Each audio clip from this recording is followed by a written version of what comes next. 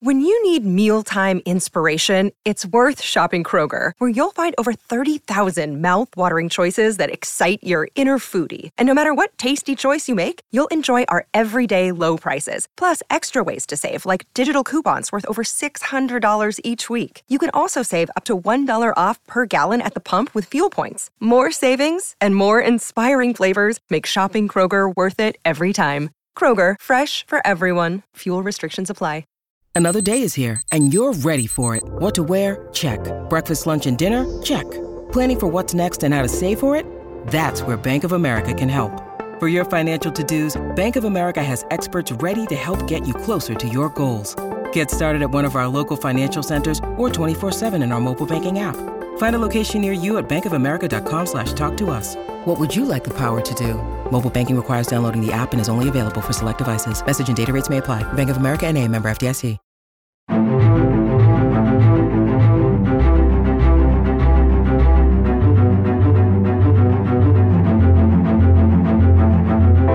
Welcome to FICP's podcast series, FICP Focus 45.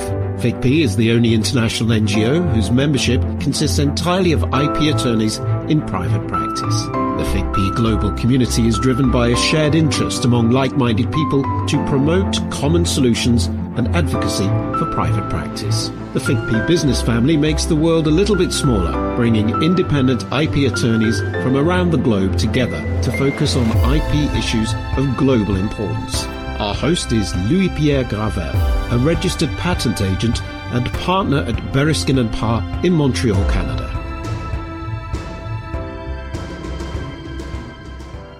Welcome to FICP's webinar and podcast series, FICP Focus 45. My name is Louis-Pierre Gravel, and I'm a partner at Bereskin & Parr in Montreal, Canada. I'm a registered patent agent in Canada and the United States, and I work in the fields of quantum technology, AI, telecommunications, mechanical engineering, and information technology.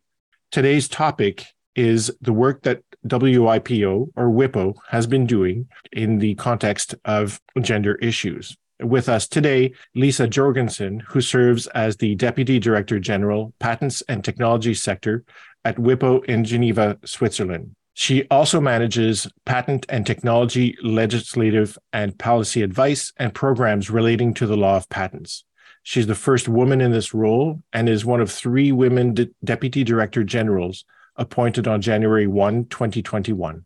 She has been designated WIPO's IP and Gender Champion, working on programs to increase the number of women engaged in IP, as well as science, technology, engineering, and math, commonly known as STEM. She was previously the executive director of the AIPLA, the American Intellectual Property Law Association, and group vice president, intellectual property and licensing of ST Microelectronics. Lisa, thank you very much for accepting to be with us today. It's a real honor to have you on our program. Thank you very much, Louis-Pierre. And let me first say, Happy International Women's Day to everyone. Great honor to be here. Thank you. Thank you. WIPO is a really large organization, and it's got a few core mandates, notably the administration of the various patent, design, and trademark treaties. Your role in particular is focused on patents and particularly the PCT, but you've also been named, as I said, IP and Gender Champion. Can you share with us what that role means? Sure, and thanks for that question. First of all, as a champion, what we're really working towards is uniformity of our work across WIPO in the sense of knowing what all of the various groups are working on, because we have so many projects going on all throughout WIPO. And being the champion, myself and with my new team, we've just finished our first ever strategic plan for IP and gender. We're calling it the IP and Gender Action Plan, or the IP GAP. And being the champion means that we are working towards making sure that we work on repeatable and sustainable projects for women and girls to get them engaged in the IP ecosystem. We've had other guests come and talk to us about gender issues, women in STEM, and the work that's being done in different fora. What are the objectives that WIPO is trying to reach with this initiative or these initiatives? And what distinguishes WIPO from the work that's being done elsewhere? Well, let me start with the second question that you asked first. WIPO's ability is really worldwide, where we can reach any number of different types of stakeholders, from governments to the intellectual property offices to stakeholders, meaning corporations, SMEs, individuals, any form of innovator or creator, to help them get engaged in the IP system in the area that they're most interested in. So, for example, for the IP offices, how can we work with them and together with them to have best practices on how to get your staff engaged or have sort of gender parity of women in the organizations themselves. That's sort of internal at WIPO, and also where we are working with the IPOs for their own internal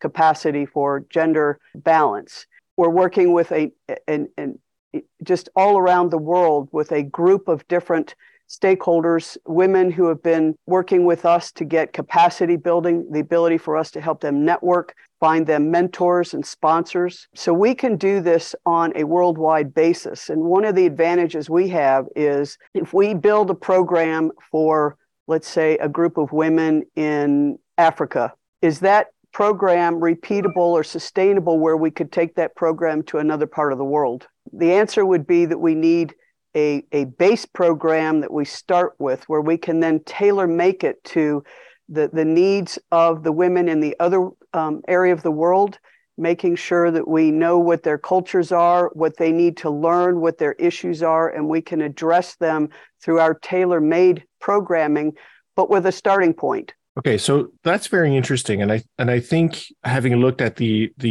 IP Gender Action Plan, there are three main pillars that you're focusing on, right? So can you explain what those three pillars are? Sure. We have three pillars and then sort of a foundation that's going to go across all three pillars. The first pillar is to support governments in finding ways to have things like gender-neutral legislation that can support women, any kind of policy or program that they want to run that would be most beneficial to helping women get engaged in those programs. The second one is going to be driving research. You can't change what you can't measure.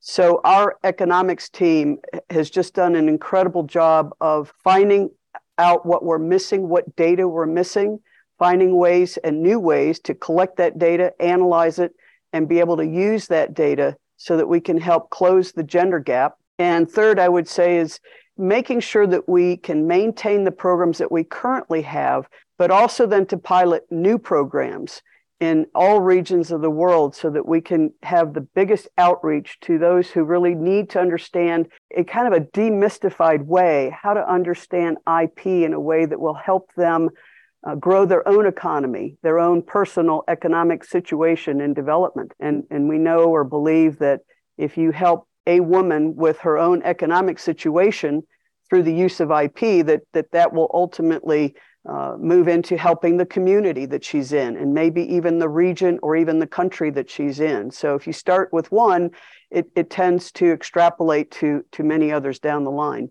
One of the things that I've noticed, of course, and I'm certain I'm not the only one, is gender issues and this gap that you've identified or spoken about are often firmly anchored in culture, and culture varies widely across the globe. How do you ensure that the work that you're doing at WIPO does, and I think you alluded to it a little bit earlier, but that it presents universal appeal, yet is sensitive to local culture? In other words, some of the initiatives that you're contemplating, and you spoke about Africa, might work well in one country, but may not work well in another country. How do you navigate these cultural differences, for lack of a better word, to ensure that you're consistently and constantly trying to promote the role of women in society more generally, and yet at the same time, you're not colliding with local culture?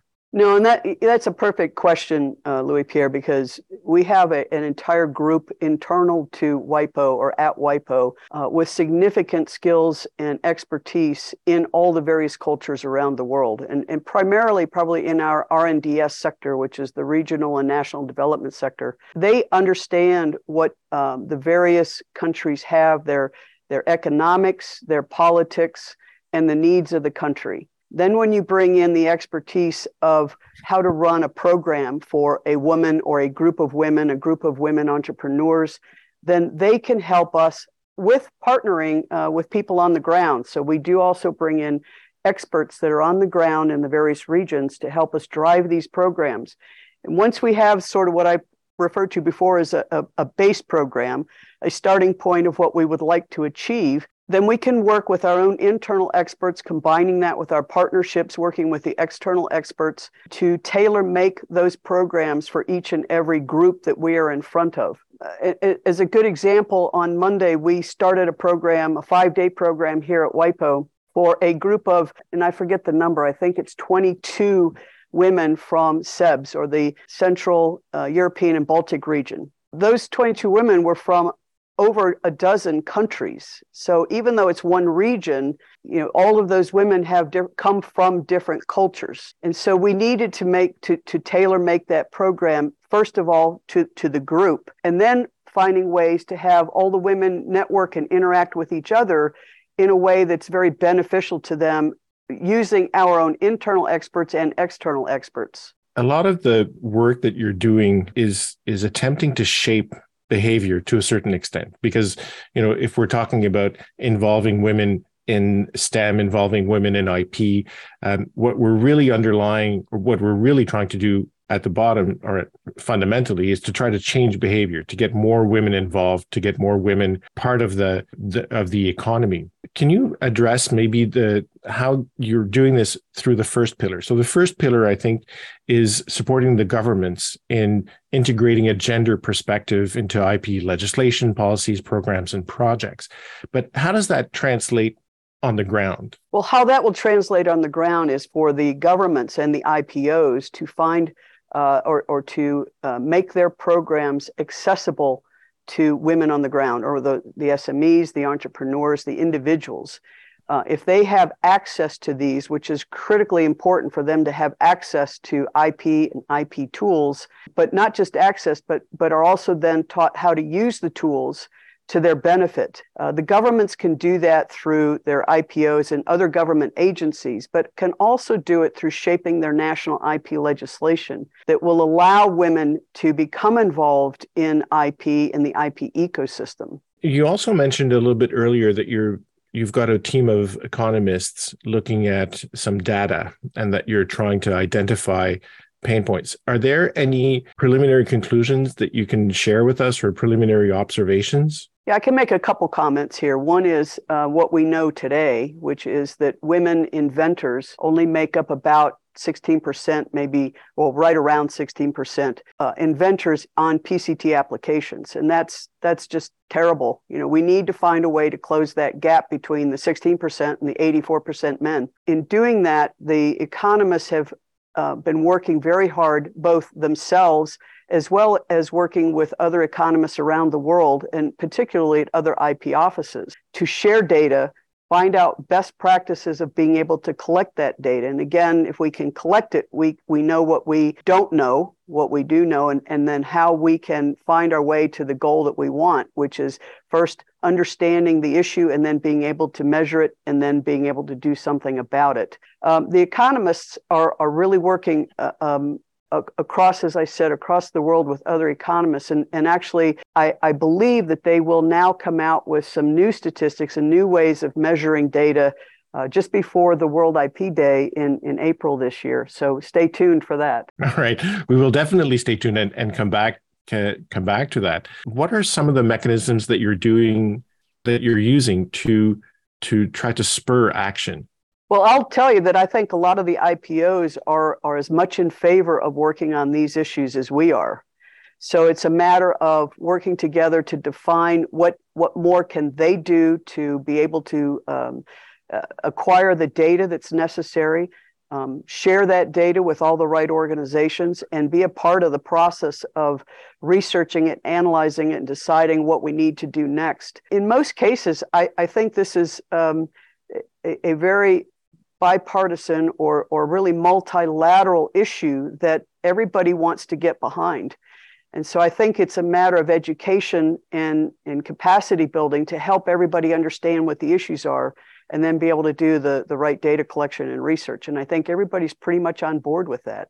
That's really wonderful to hear, because it's so important to ensure that every participant in countries is equally represented and has access to the same tools and opportunities as anyone else. And so I think it's an extremely positive development to see the IPOs being involved in this. There's, of course, one thing which is trying to address gender issues in policies and programs and projects at the IPO level. But we also know that a lot of the R&D efforts are being done within research and development facilities within companies, often within universities.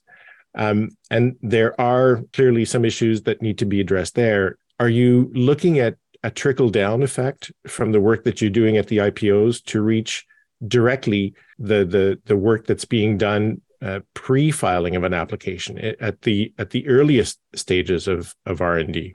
I wouldn't call it a trickle-down effect, because I think we are working directly with many organizations, corporations, associations, SMEs, to help them understand through statistics and other data how much better their organization could be if there are more women inventors engaged, if a number of them are able to help get more girls into STEM to fill the pipeline. And when they see what that kind of diversity can do and the kind of return on investment they can have, many of them are more than happy to get on board and try to work at the issues. But, it's still somewhat amorphous. It's really hard to understand exactly what's going to happen next if you work on the gender and IP issues. But I really haven't heard anybody yet say, since I've been here for 2 years now, that they don't want to support this, and they will work on issues to the extent that they know what they need to do and they're willing to step up and work on them. One other question that keeps nagging at me is, I see the value. Of course, I see clearly the value in the work that you're doing. I think it's extremely important. I think you have some very interesting initiatives. But as you said earlier, what you can't measure, you can't evaluate or change. And in this case, does WIPO have any measures of success? I mean, where do you think, or when can you say that WIPO has achieved its objectives? What are those data points that would allow you to say something like that? I'll answer it this way, Louis-Pierre. Every time we put on a program now where we are working with, let's say, a group of 20, 50, or 100 women entrepreneurs, and we're training them, what shows as our success is when these women take their own businesses to the next level through the use of IP. And then they become mentors or sponsors to the next generation of entrepreneurs and SMEs. And when we work with individuals, it's not we come in here for a day or a week, but we work with them for maybe a year or more. And what we do is we start out at the very beginning at saying, you have a product or you have a product idea. How do we help you understand how to build a product, how to get venture capital to create a business, how to manufacture the product, how to protect it through IP and then commercialize the product, and how do you even protect it after that? And so we work with people from stage one all the way to commercialization, and then we see what the success is. And when we see these women who have gone through these programs and they're very successful in their own businesses and increase their own economic situation, that's the result of, or the success of the work that we're doing. Are you starting with some regions more than others, or are you really piloting a number of initiatives in parallel across the globe? We have so many initiatives that it's hard to keep track of them all, which is part of what our team is trying to do to make sure that we know what everything's happening throughout WIPO and where we can help them, if possible, even enhance their own programs, which is hard to do because we have some wonderful experts in this area inside WIPO. When we're working with them, we just find it very easy for us to reach out to any number of countries. We've done programs recently, even in 2022, in multiple countries. Africa, we had programs in Egypt. We had programs in fact, I will not even be able to remember them all. Jordan and Egypt, where we had 80 and 50, I believe, women entrepreneurs that were handpicked to go through a program of training with us so that they can learn how to use IP for their own success. We had a program of 50 entrepreneurs that were handpicked in Namibia for a program that was then sponsored by several Namibian government agencies that went through the program, I believe, with them so that they can help them continue their progress down the line after the program ends. I think we did this week, the program with SEBS. It's continuing through the end of this week and will continue further than that as well. We've done programs in the Asia Pacific region. We had a program of 50 participants from Sri Lanka, Nepal, Vietnam, India, and China. And that program we found to be repeatable, and we took it to Indonesia. But that's just the tip of the iceberg. We have so many programs going on. Like I said, they're kind of hard to keep track of them all so that we can benchmark what's working and what's not, and making sure that everything really is tailor-made to those groups of women, and that we have the best possible outcome for them, or we help them have the best possible outcome for them through the use of IP. In rolling out these programs and trying to coordinate the work of WIPO that's being done, has there been one program that you are particularly proud of, one initiative that you think has really hit its mark over and above some of the others? I wouldn't say it's a one country program. I think what WIPO has recently done, say in the last 2 to 3 years, is just amazing, where they have been able to work with governments and then put on a program where they can identify potential entrepreneurs through the women who are the innovators and creators in a particular region, and offer them a program to learn to use IP to help them with their businesses, to grow their business. I think that it's not just a single program that got put on or has been put on, or we have many more coming up in the near future, but it's the concept of what they're doing to identify these women and then bring them along through a progression of stages of the programs that we run. For example, I think with the Asia Pacific Women Innovators and the Entrepreneurs Program, we had a series of 12 episodes that they did, I think, over a 12-week period, so one per week, to help them understand how IP can be used to benefit them and the businesses that they are trying to grow. In the 2 years that you've been there, have you seen, and it may be premature to look at this right now, but have you seen the numbers change in the number of women inventors named on PCT applications, or has that needle not started to move yet? Well, I don't think the needle's ever really moved. I would say that we are on an upward trajectory, but as slow as a snail, and that's what we need to change. I think it was only slightly less when I first got here a couple of years ago, but even 5-10 years before that, it still wasn't that much high or lower than we are at today. We see a little bit of difference between regions, where one region might be a little more than 16%, other regions are a little less than 16%. The overall average is around 16% of women inventors on PCT applications. But my team and all the rest of WIPO under Darren Tang's leadership are really working on trying to find ways to move that needle much quicker. One of the questions that has come up in the chat, and is an interesting one, currently when we prepare and file PCT applications and we name the inventors, we don't identify gender. So how have you been able to make that determination that approximately 16% are women? That's the number one question that we're all asking. So we do have a name generation tool where we are able to, in most countries, identify the first name as being either primarily female or primarily male, and it's an extrapolation from that. One of the problems we had in the past with that tool, it was very difficult to identify names from some of the Asian countries, the Chinese, the Japanese, the Korean. And we've gotten a lot better at that now, and feel that our tool is much more defined, it's much more focused, and we're able to capture the data, which we believe is a little more accurate than what it's been in the past.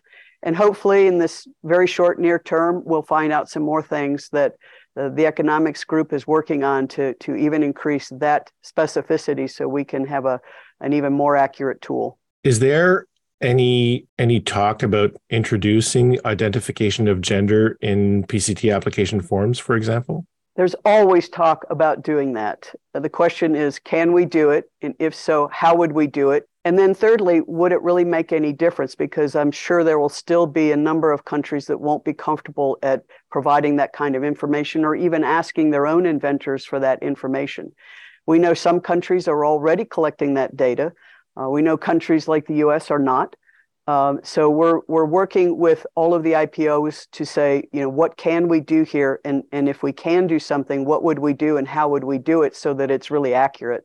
And as you say, would it provide useful results? I mean, right. if you have tools that have a little bit of wiggle numbers in terms of not being able to be absolutely certain whether or not the first name is that of a woman or a man, and you're willing to live with that data, would it really make a difference if you asked for it? I don't know. You might be getting just marginal improvement, right? I don't think I know the answer to that one, but we are always asking that question to be sure that if the right time comes that it would be beneficial, then we would be prepared to step up.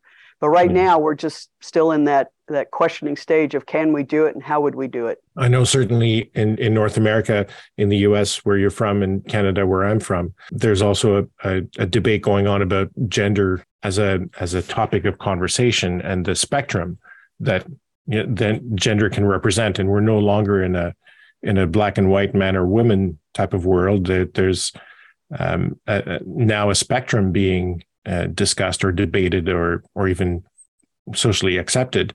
And so that complicates, I think, the collection of that data a little bit. Can you talk to us a little bit about some of the projects that you have in the pipeline that you're willing to roll out or that you're about to roll out? Sure. First of all is our first ever strategic plan for IP and gender. It's done, and we have a final accepted draft of it. Now we're just waiting for the publisher to help us put it all together so that we can get it out publicly. We did, however, have a meeting of all of the Geneva-based ambassadors back in January, in which Darren presented the IP gap, or we made a presentation to all of them on what it is that we've got and what we're trying to achieve. Those three pillars, plus the two foundations, which are collaborating across all of WIPO, as well as collaborating with external partners, and a much more stringent and identified communication strategy where we can reach many more people. That's one thing that we're working on is making sure that we can get this IP gap out as soon as possible. The next thing actually will be to replicate a lot of the projects that I just mentioned happened in 2022.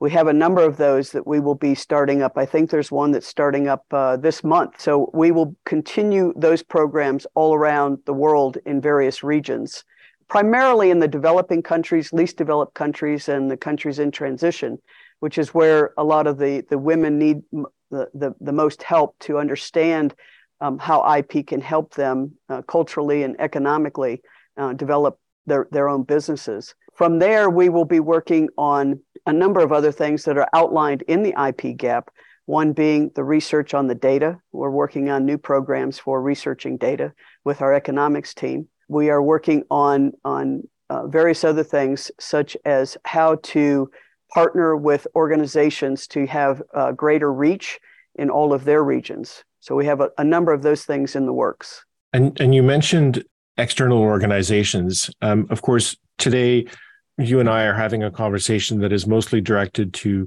members of FICPE. As you know, FICPE is one of the major international organizations when it comes to IP. How can FICPE help you? What sorts of initiatives can we work on together? What sort of things can we do as an organization or through our member countries to help WIPO in these initiatives? That's a great question for us because we want to collaborate with organizations like FICPE. We've always had a good relationship with FICPE, as well as any number of other organizations, but certainly with FICPE. We would be more than happy and very interested in having members of FICPE become expert speakers for us at WIPO on all of our various programs, whether it's IP and gender or a substantive program in patents or trademarks. But as we're talking on IP and gender, we would love to have more speakers from your membership. I think we would also like to see your members take on their own internal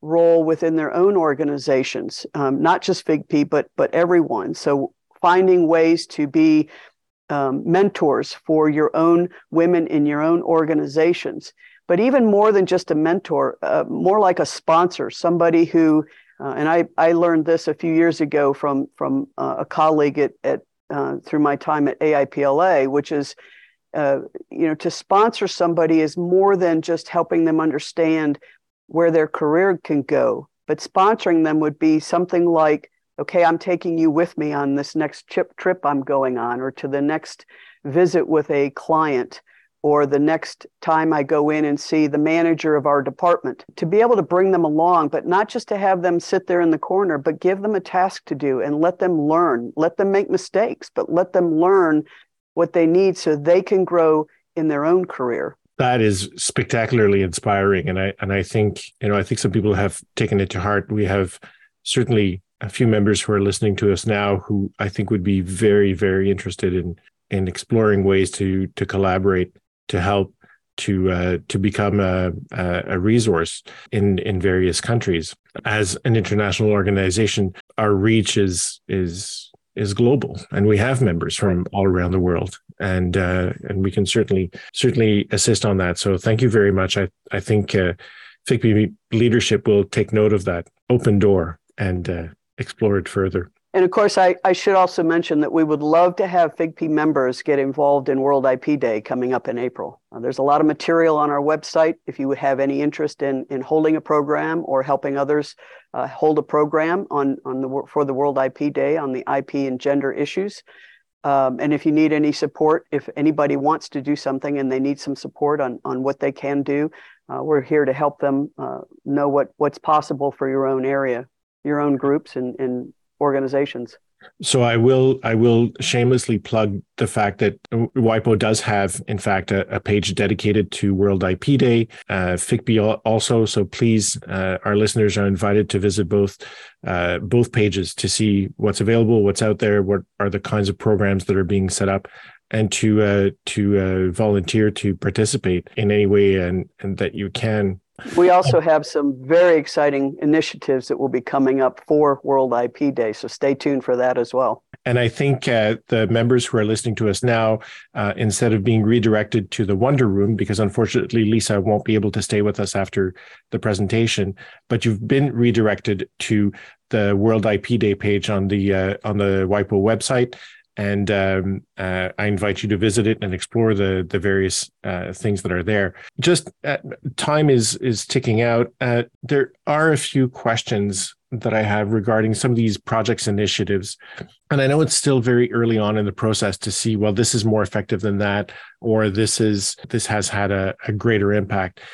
Is there, of all the various initiatives, and it comes back to the question I asked earlier regarding, is there one program that you favor particularly? Is there, you think, and I suspect the answer is going to be, well, all of it's important, but is there, or are there some mechanisms or some policies or some initiatives that one should probably start looking at to start with? In other words, are there some that will give you the greatest impact for the effort that you're putting in? That's a really tough question because I think there are a number of things that we are doing so much better than we used to do, to the point that we are finding them repeatable and sustainable projects that we can take from one area to another. I think one very interesting thing for us is that we also now have a youth coordinator here at WIPO, and between our youth initiatives, SMEs, and women, we're really reaching out to so many more people than ever before. And we're also, something that Darren also opened up a bit when he got here was our communication strategy, our outward communication strategy, so that we reach so many more people than we ever did before. I think the combination of those things really, really helps us demystify IP so people understand it and find ways to use it for their own benefit. And I think you said a magic word there, and that is demystify IP. Yep. And, when we as a group of FIGP members get together, it is a recurring theme in the conversation. There is still a significant amount of mythology that surrounds intellectual property. There are people out there who identify themselves as IP experts, but when you start scratching the surface as professionals, we find that it's not exactly the way it actually is. And I think FICPE in particular, part of the organization, has been doing a lot of work to address this demystification of IP issues. I think you're right on that point. I think that what we have to figure out is how to go beyond the experts in our language and how we speak about intellectual property. So just as a simple example, instead of saying inventors and trademark owners, let's talk about innovators and creators. Take it to a point where it's a much more business-oriented topic than it is a pure IP legal topic. And when you can find ways to show business people how to use IP in their own language, you've already taken it to the next level, I think, in being able to show them what they can do with IP. And I think that's another point where FICPE and WIPO can work in that, sharing some of the best practices in terms of adjusting the language that is being used. And sometimes that can make a big difference. True. Thank you.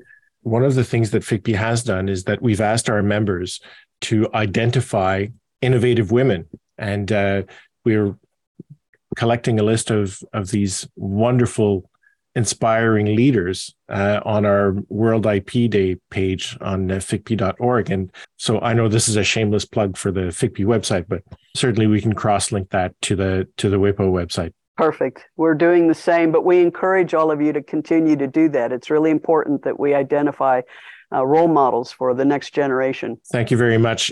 Lisa, our time is coming to an end. Are there any last thoughts that you'd like to share with our listeners? I think the only thing I would say is that let's not treat this as a one-day event, the International Women's Day or even the World IP Day. We should be looking at this at 365 days a year. Yeah, I think you're preaching to the choir, and I think everyone is on the same page on that. And I think most of the initiatives that are being rolled out within WIPO, within FICPE, have that squarely in their sights, that this is not just a 1 day or 2 day out of the year event. This is something that needs to be thought of, looked at, considered, and acted upon every single day of the year. Lisa Jorgenson, Deputy Director at WIPO, WIPO. I'm not quite sure what the preferred terminology is, but thank you very, very, very much for your time today. We greatly appreciate it. And for the listeners, stay tuned on the FICPE page for the next episode of the Focus 45 series of webinars and podcasts. Thank you. Louis-Pierre, thank you very much for having me. It's been a pleasure.